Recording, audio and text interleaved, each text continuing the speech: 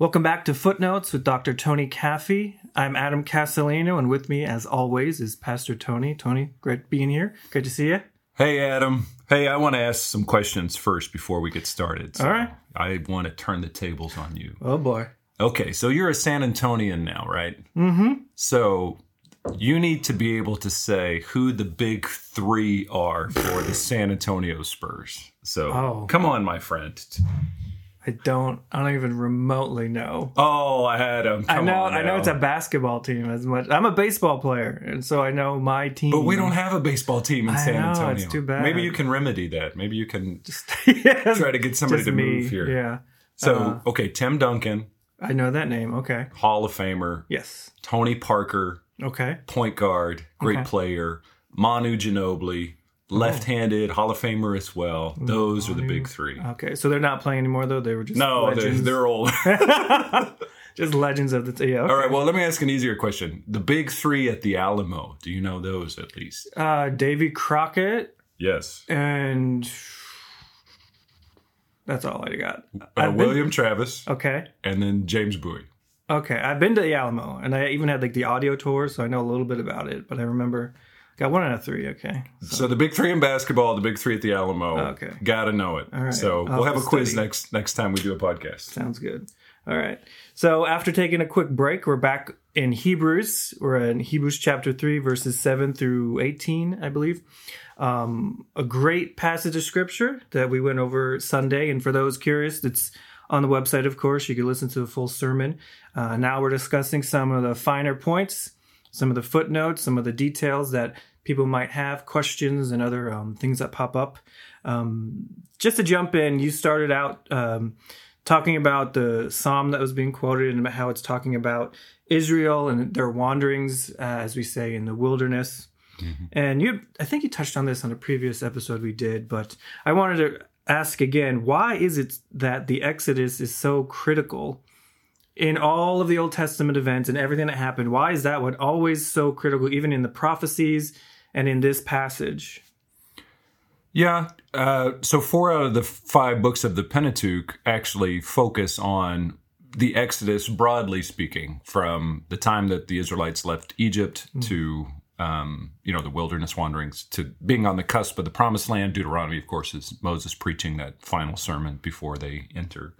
So I think that's a big part of it. You know, the scriptures began with these 5 books for us too, but the Israelites, that was their law, that was the Torah.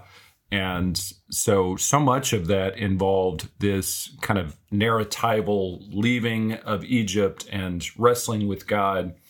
Some people might add to, this is a little bit speculative theologically, but, as Yahweh reveals himself to Moses, there's that kind of interchange at the burning bush where he says, I am who I am. And even though we have Yahweh mentioned in Genesis, as Moses is writing those Genesis accounts, it was maybe a little more focused on Elohim or, the sovereign God, God Almighty, El Shaddai, those kinds of names. And so this was, in a sense, Yahweh's kind of definitive moment. I am who I am. I am your leader. I am calling you as my people. I have put you in this incubator, if you will, for 400 years as you've been enslaved. I brought you here, and now I'm taking you back to make this definitive signature moment for you as a people as you go into the Promised Land that you'll never forget. Right. And the Israelites did forget periodically,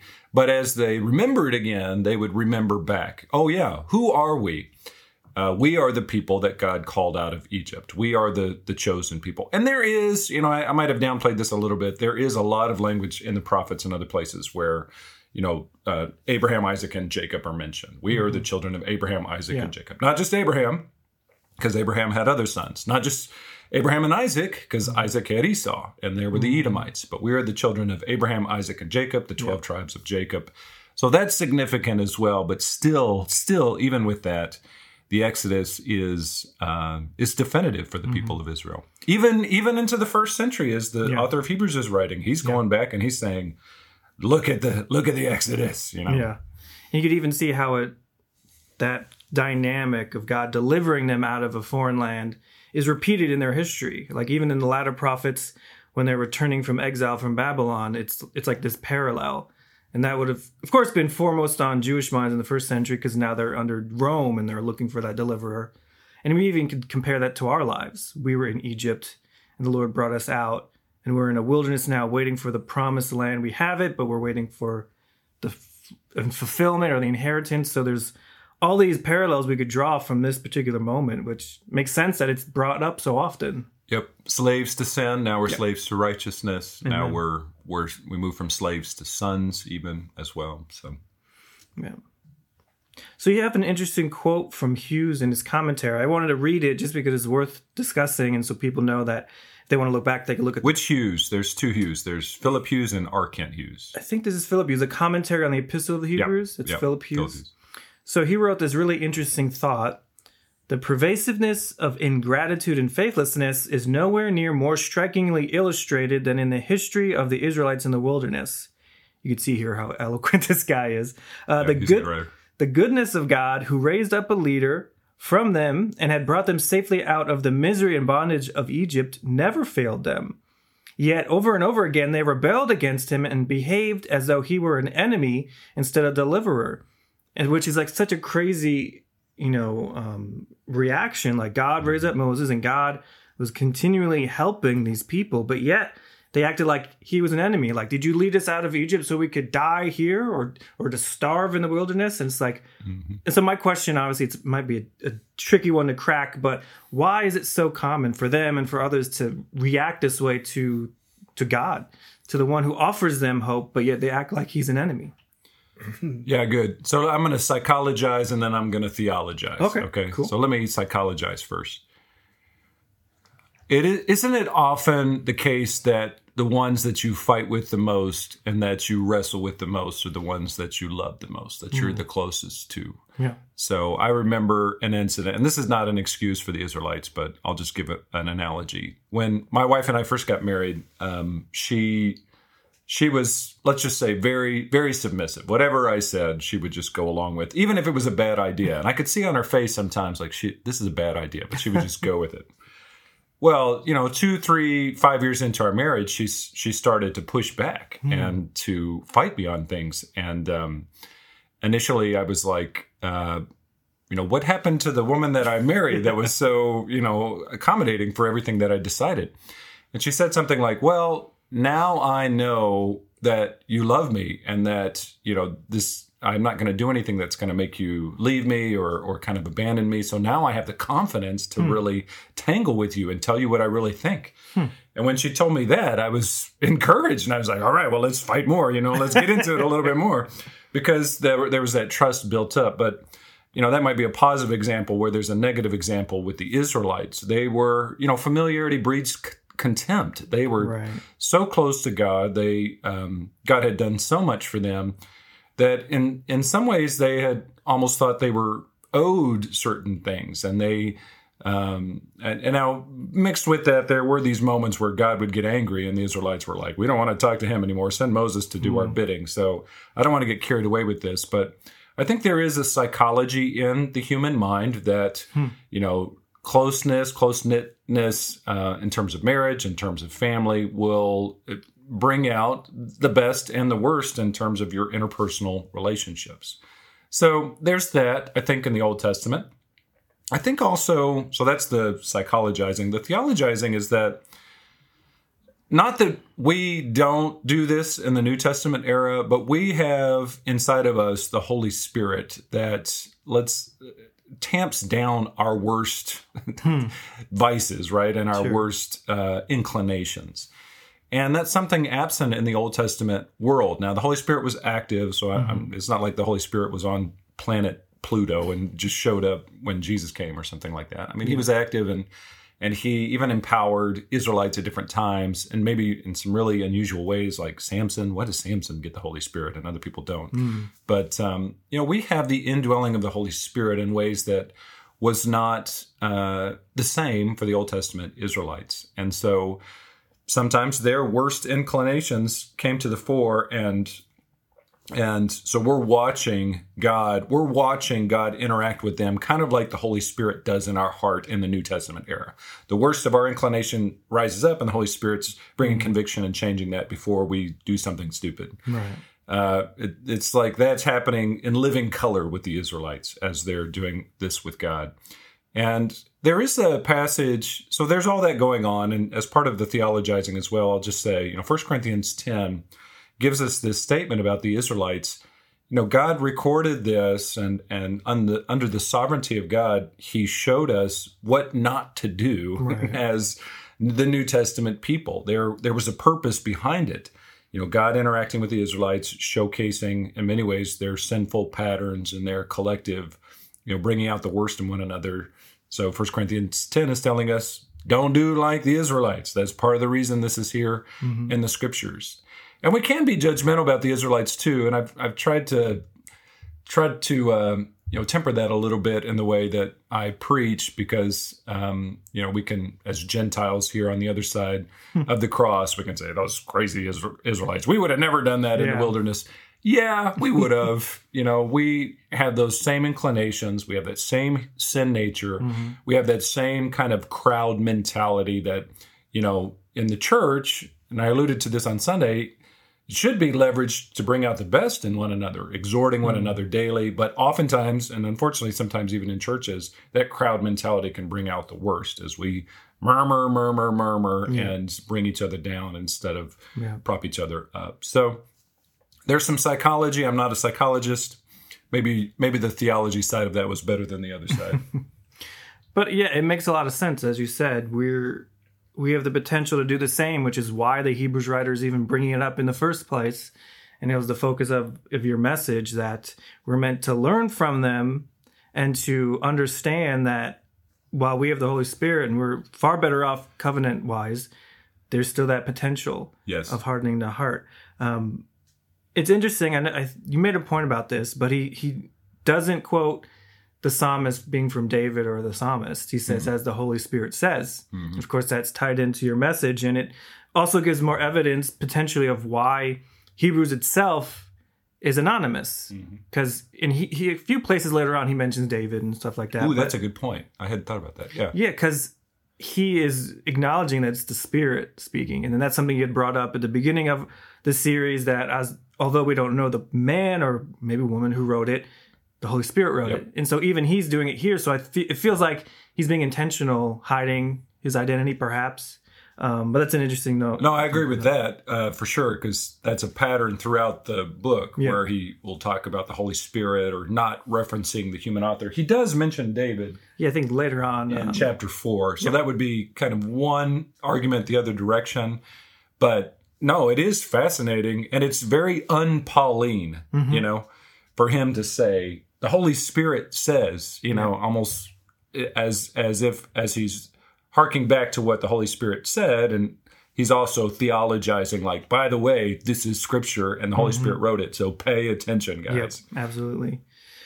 So that's an interesting little nugget for everyone to think about. And it's present tense, too, says. I noticed that, too. Not past tense. It's not like this was written. Like, he's saying this even to us right now, which is great. Yep.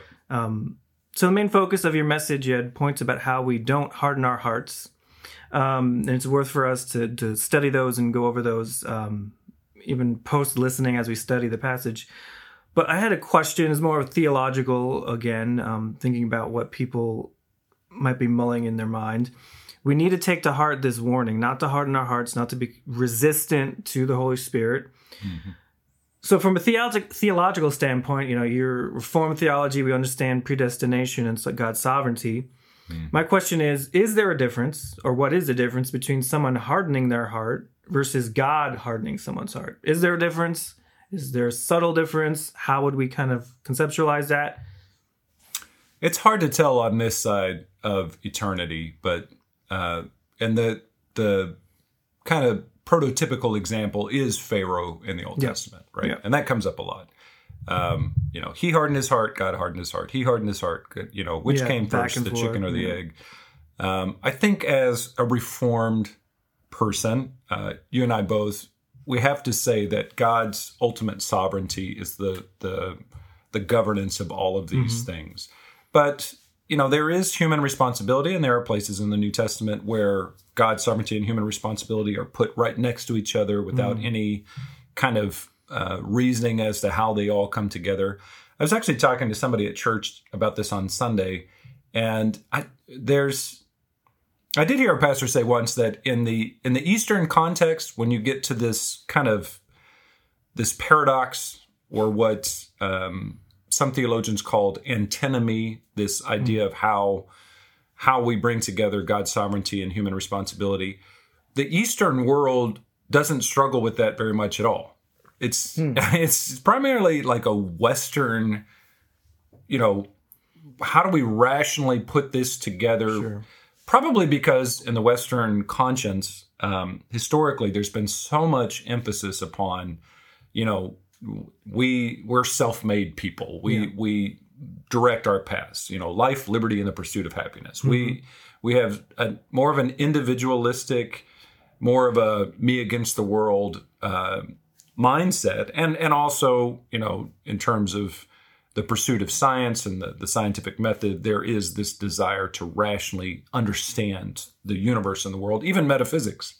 But there are some metaphysical realities that are impossible for us to solve, and I think this is one of them. Right. So, Charles Spurgeon would talk about parallel lines that come together in the mind of God, the idea of God's sovereignty, human responsibility. These are things that are true. These are things that are stated in the Scripture. God understands how they intersect.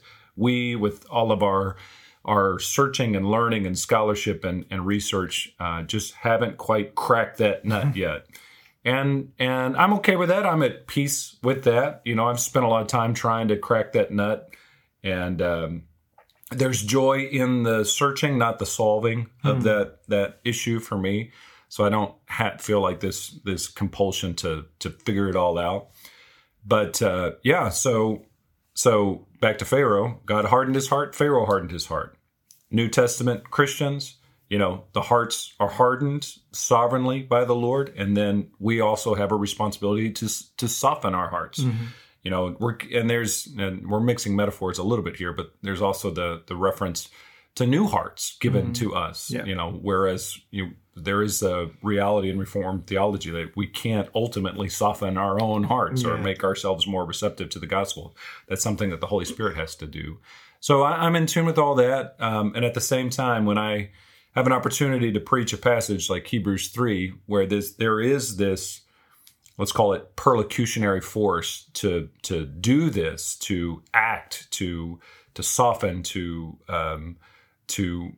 not be like Israelites in the wilderness. I'm going to preach it and let the Lord do what the Lord deems right in that situation, in that setting, in our church. Yeah, absolutely. Because it's clear in the text, the writer is urging them. Yes, even from the Holy Spirit. The Holy Spirit is telling you, don't harden your heart. Because that's what Psalm 95 says. Even as it was recited in the synagogues, they would have been told, don't harden your heart to the Lord. So that's obviously something that we need to take to heart.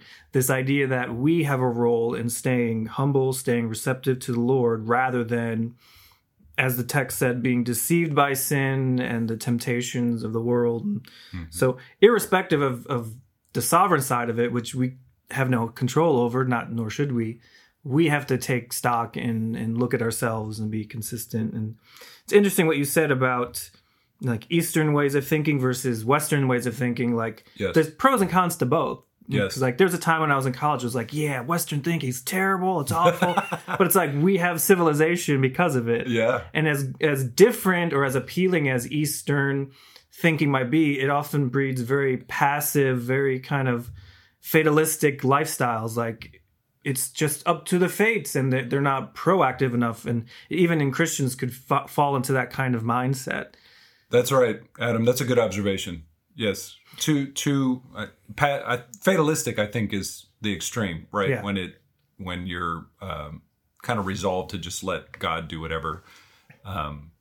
It's and we wrestle with. You remember the Matrix movies? There was that second movie that was kind of dopey, but they go to the architect, and the architect is like talking about like, well, it doesn't matter what you do; it's already kind of orchestrated in this way, and it was kind of a joke for a while because it was so philosophical. It was basically unintelligible, whatever he was saying there.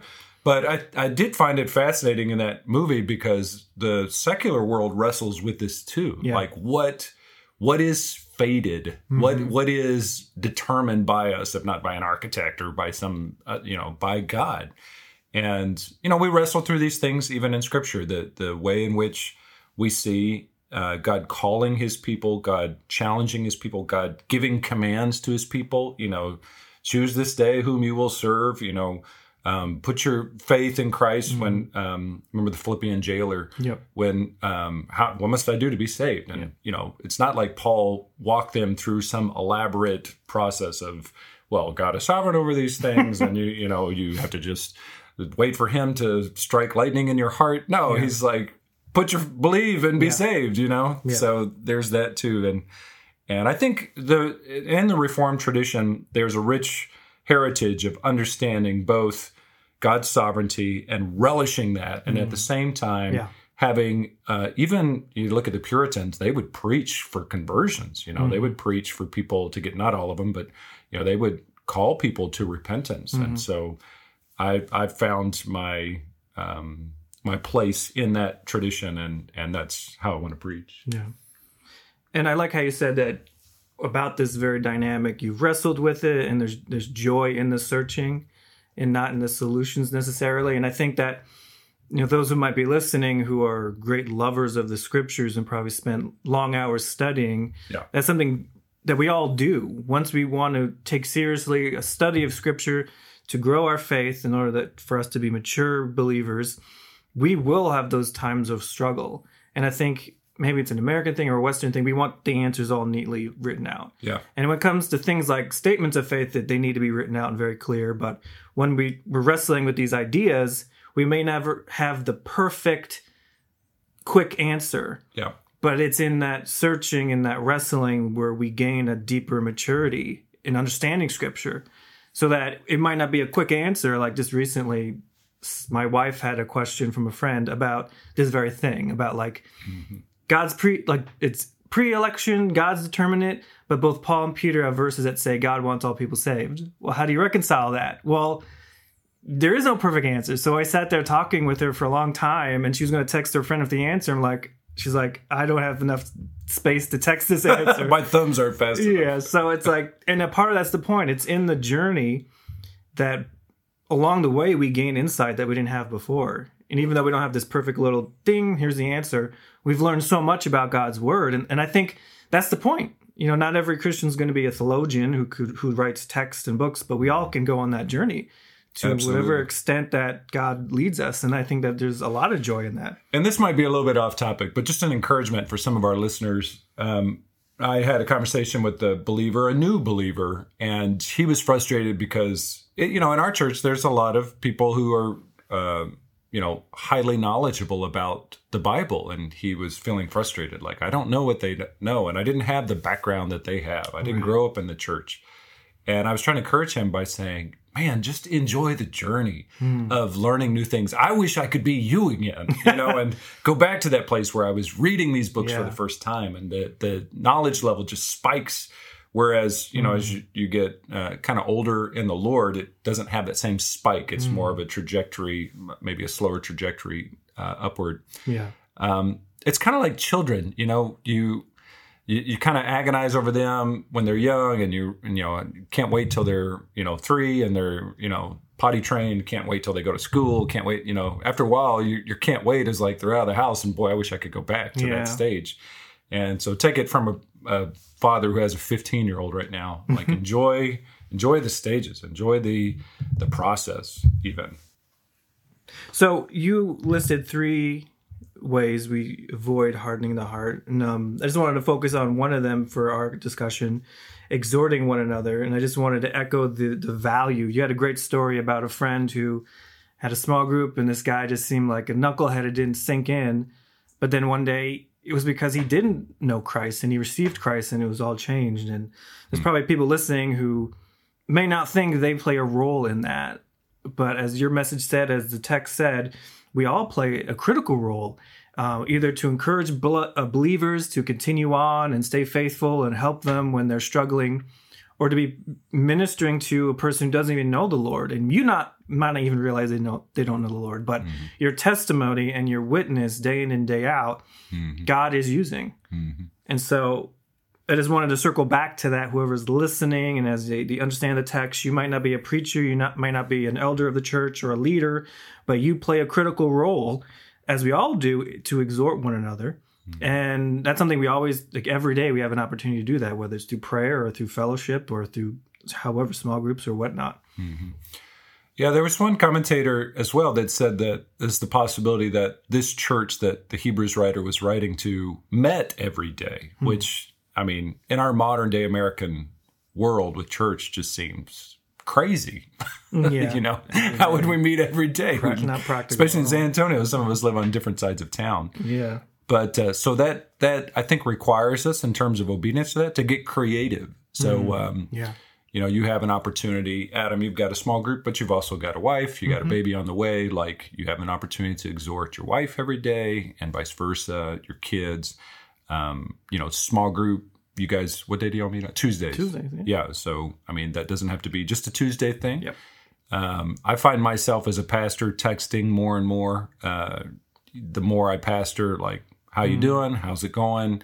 You mentioned this the other day. What's the latest with that? And that's just a little way that we in this world can exhort, encourage, keep those relationships, tight and connected, so that, I've thought about this as a pastor. Like, there's only 52 Sundays a year, and in our church too. Like, I can't realistically meet with everybody on Sunday. Yeah. I can't even greet everybody on Sunday.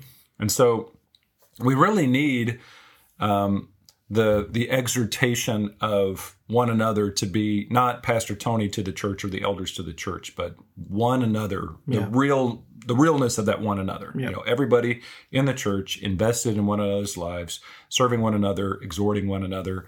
And so that's one way Hebrews 3:13 can really be applied within our church. I love Hebrews 3:13. There's a few places in the book of Hebrews where I can't wait to preach, like, Hebrews 4, the word of God is sharper than any two-edged sword. So that'll be this week. Excited about that. Yeah. But I was really excited this last week to preach Hebrews 3:13, because that has such applicational heft within the context of the body of Christ. Yeah. It's great. So any final thoughts as we wrap up this episode? Yeah, I think maybe just a challenge to everybody. We, in terms of hardening our hearts, one of the things that causes that, I think, is sin. So I did tell this story, and I've told it with you before, about this young man who was sleeping with his girlfriend, and that was, creating all of this drama inside of his theology about, was he really saved, and can we trust the Bible? I guess I want to say, as a pastor and as somebody who has seen a lot of destruction in people's lives because of sin, can we as a church body just be serious as a heart attack about battling sin? And it's not in order to be saved. I don't want to get into that mistake where we're like, this is part of what makes us saved is this battling of sin. No, it needs to flow from the confidence that we have in Christ, that we are saved. We are saved. We have assurance of salvation, and we're confident in that. But we are not passively just waiting for eternity to come. We are soldiers on the battlefield, locked in arms and fighting against, the lust of the eyes, the lust of the flesh, the pride of life, as 1 John says it. And that can be, back to Hebrews 3:13, that can be a corporate goal. That can be a collective. It needs to be that, Nobody has to feel like they're in isolation or they can't, confess their sins to one another and receive the help that comes from that. I think some of us, especially those who came out of the Catholic world, are a little leery of confession. Like, I go into a booth and I tell the priest what I did, and then I do my Hail Marys and I'm good. Look, that's not what I'm talking about at all with confession or accountability. I'm talking about laying your heart bare before other people in love and having them challenge you. And you're going to be struggling maybe with something that somebody else isn't, and vice versa. And so you're going to be able to help another person, whereas that person's going to be able to help you. And I really, maybe because it's Texas and we are a very individualistic culture, I really want to see our church at large leverage the power that comes from working together to mortify the flesh and to fight sin. So just one, I know I'm preaching here, and this is our podcast. Are you allowed to preach on a podcast? I mean, yeah, you can do whatever. I just long to see us take this seriously and fight battles of sin, and let that be just this awesome testimony before the world. You know, we're not perfect as Christians here at Verse by Verse Fellowship, but we're serious as a heart attack about battling sin and living lives that are pleasing to the Lord, and lives that are more joyful when there's victory over sin. Right. So do it for joy. If there's anything I learned from John Piper, is that there's joy wrapped up in all of this. And if you lose the joy, then you lose the motivation for these things. So, all right. Well, amen. Well, thank you everyone for listening. Every episode is available at vbvf.org, as well as our Verse by Verse Fellowship podcast. You can find it on Spotify, Apple Podcast. Thank you, Tony, for being here. Yeah. Thanks, Adam. And we'll see you all next week.